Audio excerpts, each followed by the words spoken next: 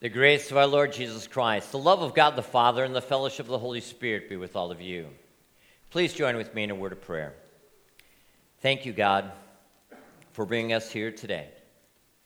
Thank you, Holy Spirit, for giving us faith in the waters of baptism and uniting us together as sisters and brothers in Christ, giving to each one of us at least one or more spiritual gifts to be used in service to you and in loving others as well.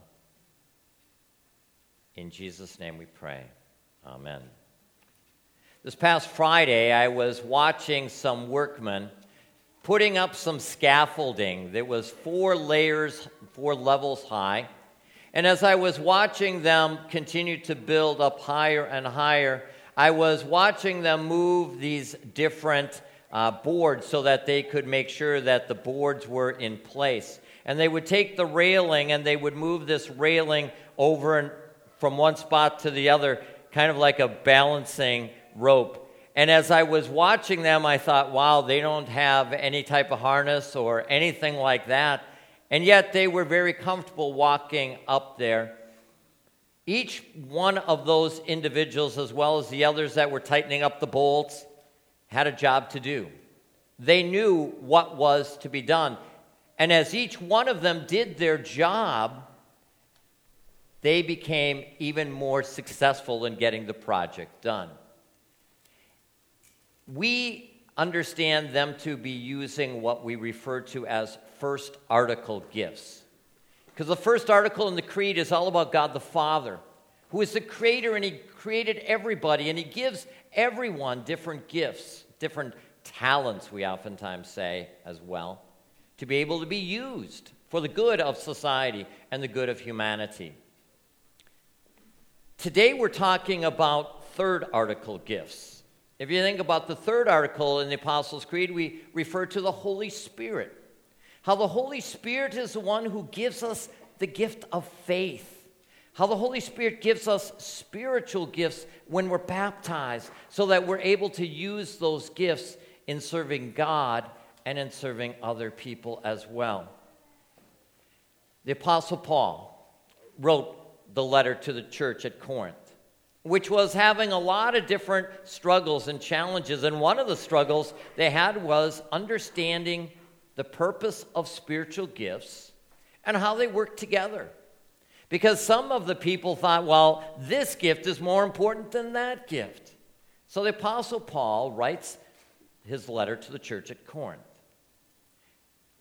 The letter that we heard today is from chapter 12. It's the first of 3 chapters that talk about the spiritual gifts. The next chapter is one that is oftentimes read at not funerals, but at weddings. 1 Corinthians 13, 1-3.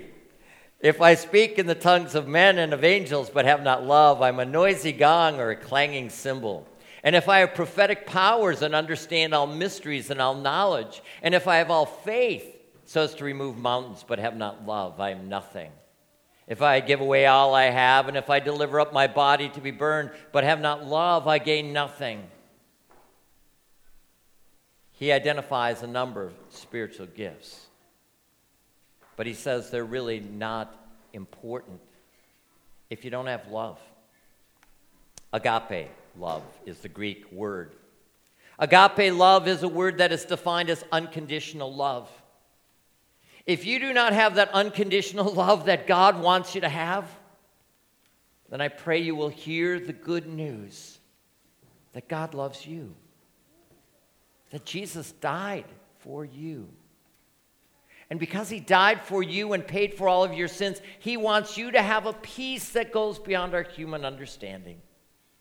And it's a gift from him. It's not something you can earn. It's not something that you deserve. But it's something that he gives out of love for each and every one of us. And so as we take a look at what the Apostle Paul wrote, you'll notice that last week, if you were here, and you can just look a little bit earlier in chapter 12, you'll find this particular verse. To each is given the manifestation of the Spirit for the common good. The rough translation, easier translation for us to understand in terms of application is that when each one of us was baptized, God gave at least one spiritual gift to you. And he gave it to you for the common good, for the good of the church, and, if you will, for the good of society. And the Apostle Paul, in this text that we're looking at today, he really uses the illustration of a body to help us to understand how it is that our spiritual gifts work together. In one spirit, Paul writes in verse 13, we were baptized into the body, which simply helps us to understand that when you and I were baptized, that's when we became part of this spiritual body known as the church. God made us a part of this body. He incorporates us into the body, if you will. That's really what the Greek language says. So when a person is incorporated, that means that their body is brought to be united with all of the others who are part of this body. It's kind of like when you become a member of some type of an organization. Whether it's Rotary, or it's Lions, or it's Boy Scouts, or Girl Scouts, or any number of different organizations that you can join, you become initiated and you become a part of that body. You're united with them, if you will. And that's kind of important for us to understand of what Paul is really explaining, but in a spiritual way. He helps us to say and understand we're all brothers and sisters in Christ. It doesn't matter if we are Jewish background or we are a Gentile background. Doesn't matter if you are German or Scandinavian, or if you are Southeast Asian or African. It doesn't matter what your skin color it is. It doesn't matter what your hair color is. It doesn't matter if you work in a profession that pays you a lot of money or one that pays you a little bit of money. We're all equal in God's sight. We're all baptized into this body, and that's important. We are all equal as baptized brothers and sisters in Christ. And so since we are all equal from that perspective, wouldn't it be wonderful recognizing that God has given to all of us at least one or more spiritual gifts, that if we were able to work together so well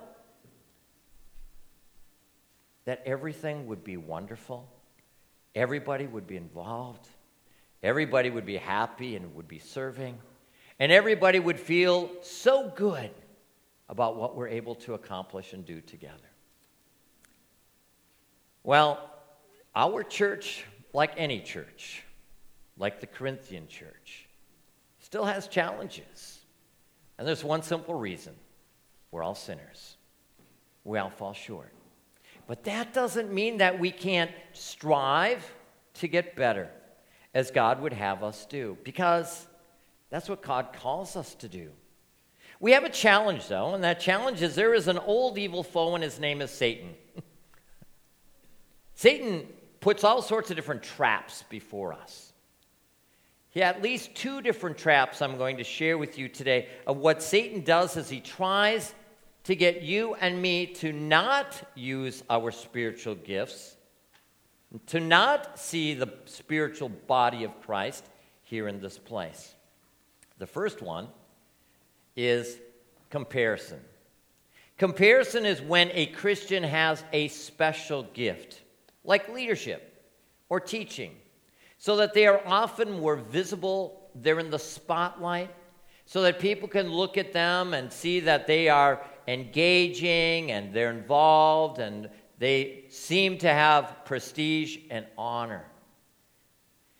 As a result, they might, in fact, compare themselves to other people and say, well, I'm so much better than you because I'm out there and I'm using all the different gifts that God has given to me.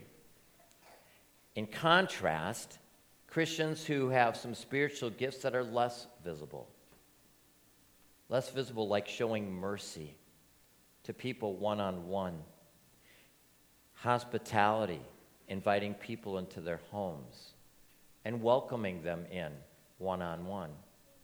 It's not as visible, but it is important. So if a person compares themselves to what they think is so much better than other gifts that other people have, it's not a good comparison. Nor is it good for people who are not given gifts that are so visible to think, well, I'm not as important or significant. Every single spiritual gift is important. Just like all of the different parts of our body are important for us, and we need them to work together well. The second trap that Satan puts before us is projection.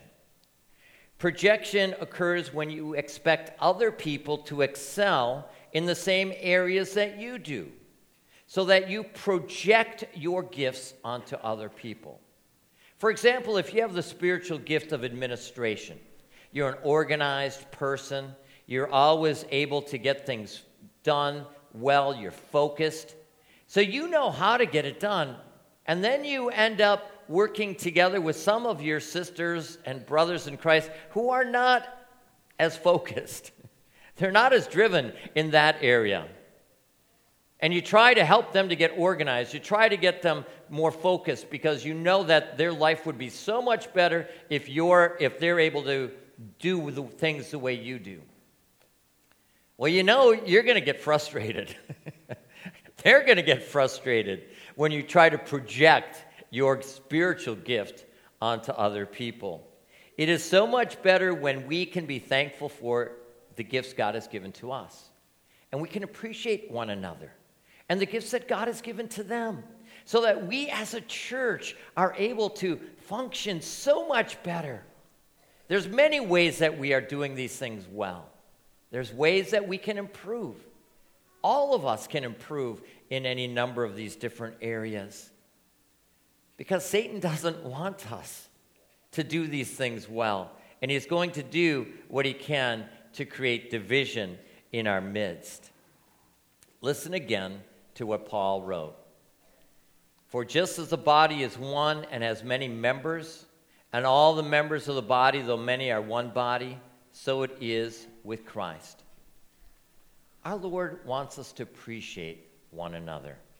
He wants us to recognize that he has gifted us in a variety of different ways so that we can use these gifts. The sad part is we don't always appreciate what somebody else has done. So it's good for us to thank them and rejoice that we're able to do things together well. You know what oftentimes happens, though, is just like our body sometimes is able to do things well and work well most of the time, but we don't exercise, we don't necessarily take good care of it, then all of a sudden there's something that goes out of whack in the body. And then we need some help. Well, that's kind of what happens in our spiritual life too, as brothers and sisters in Christ. We too can go out of whack, and we can need help from our sisters and brothers in Christ to help us to come back together. So the opposite type of comparison is what happens when we feel as though our spiritual gifts are inferior or they're unimportant. The Apostle Paul helps us to see what was going on in the church of Corinth when they were doing the same thing. Listen to verses 14 and 16. Paul wrote, "Now the body is not made up of one part, but of many. If the ear should say, 'Because I'm not an eye, I do not belong to the body,' it would not for that reason cease to be a part of the body." It's still a part of the body. God made that part of the body to function well. Each one of us have different spiritual gifts that are useful for our body, this church, to be used so that God is praised and glorified. Listen again to how Paul explains that a little bit more in verses 17 and 18. If the whole body were an eye, where would be the sense of hearing? If the whole body were an ear, where would be the sense of smell? But as it is, God arranged the members in the body, each one of them as he chose. We need one another.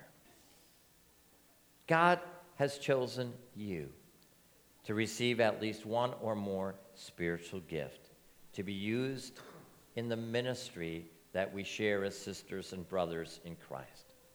Ministry works so much better when everybody is able to function well, like the body functions well. Back in 1972, when the Olympics were in Montreal, Canada, a weightlifter from the Soviet Union was able to win a gold medal lifting a tremendous amount of weight. Later on, 6 Royal Canadian Mounted Police tried to lift that same barbell. But they were unable to do that, even though theoretically their ability to lift weights should have allowed them to lift it with ease. But because they could not coordinate their bodies together in the same way, in the same time as this weightlifter, they were unable to do that. So it shows that a unified body is able to do so much more than 6 unconnected ones. So today we rejoice. The Holy Spirit has brought us here. He helps us to be connected through the waters of our baptism. We are members of the body of Christ here at South Shore Trinity. Every single one of us has one or more spiritual gifts to be used in serving God and others.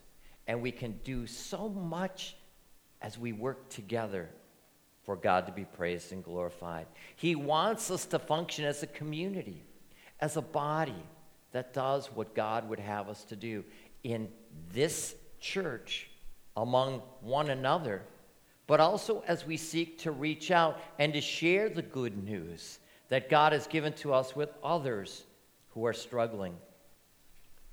When we help one another, when we help other people, when one part of the body suffers, the whole rest of the body suffers, as Paul says.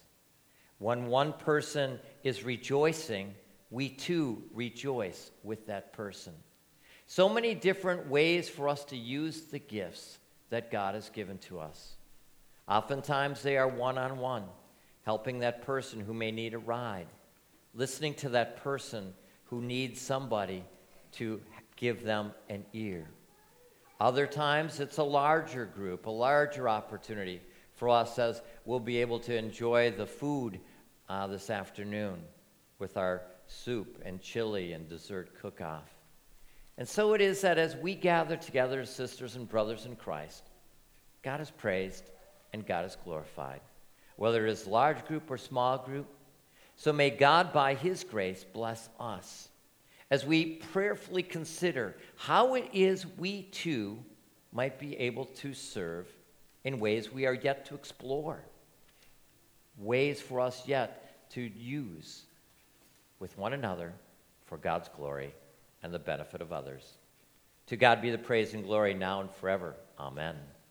Please stand if you are able. The peace of God, which passes our human understanding, guard and protect us in the Christian faith until life everlasting. Amen.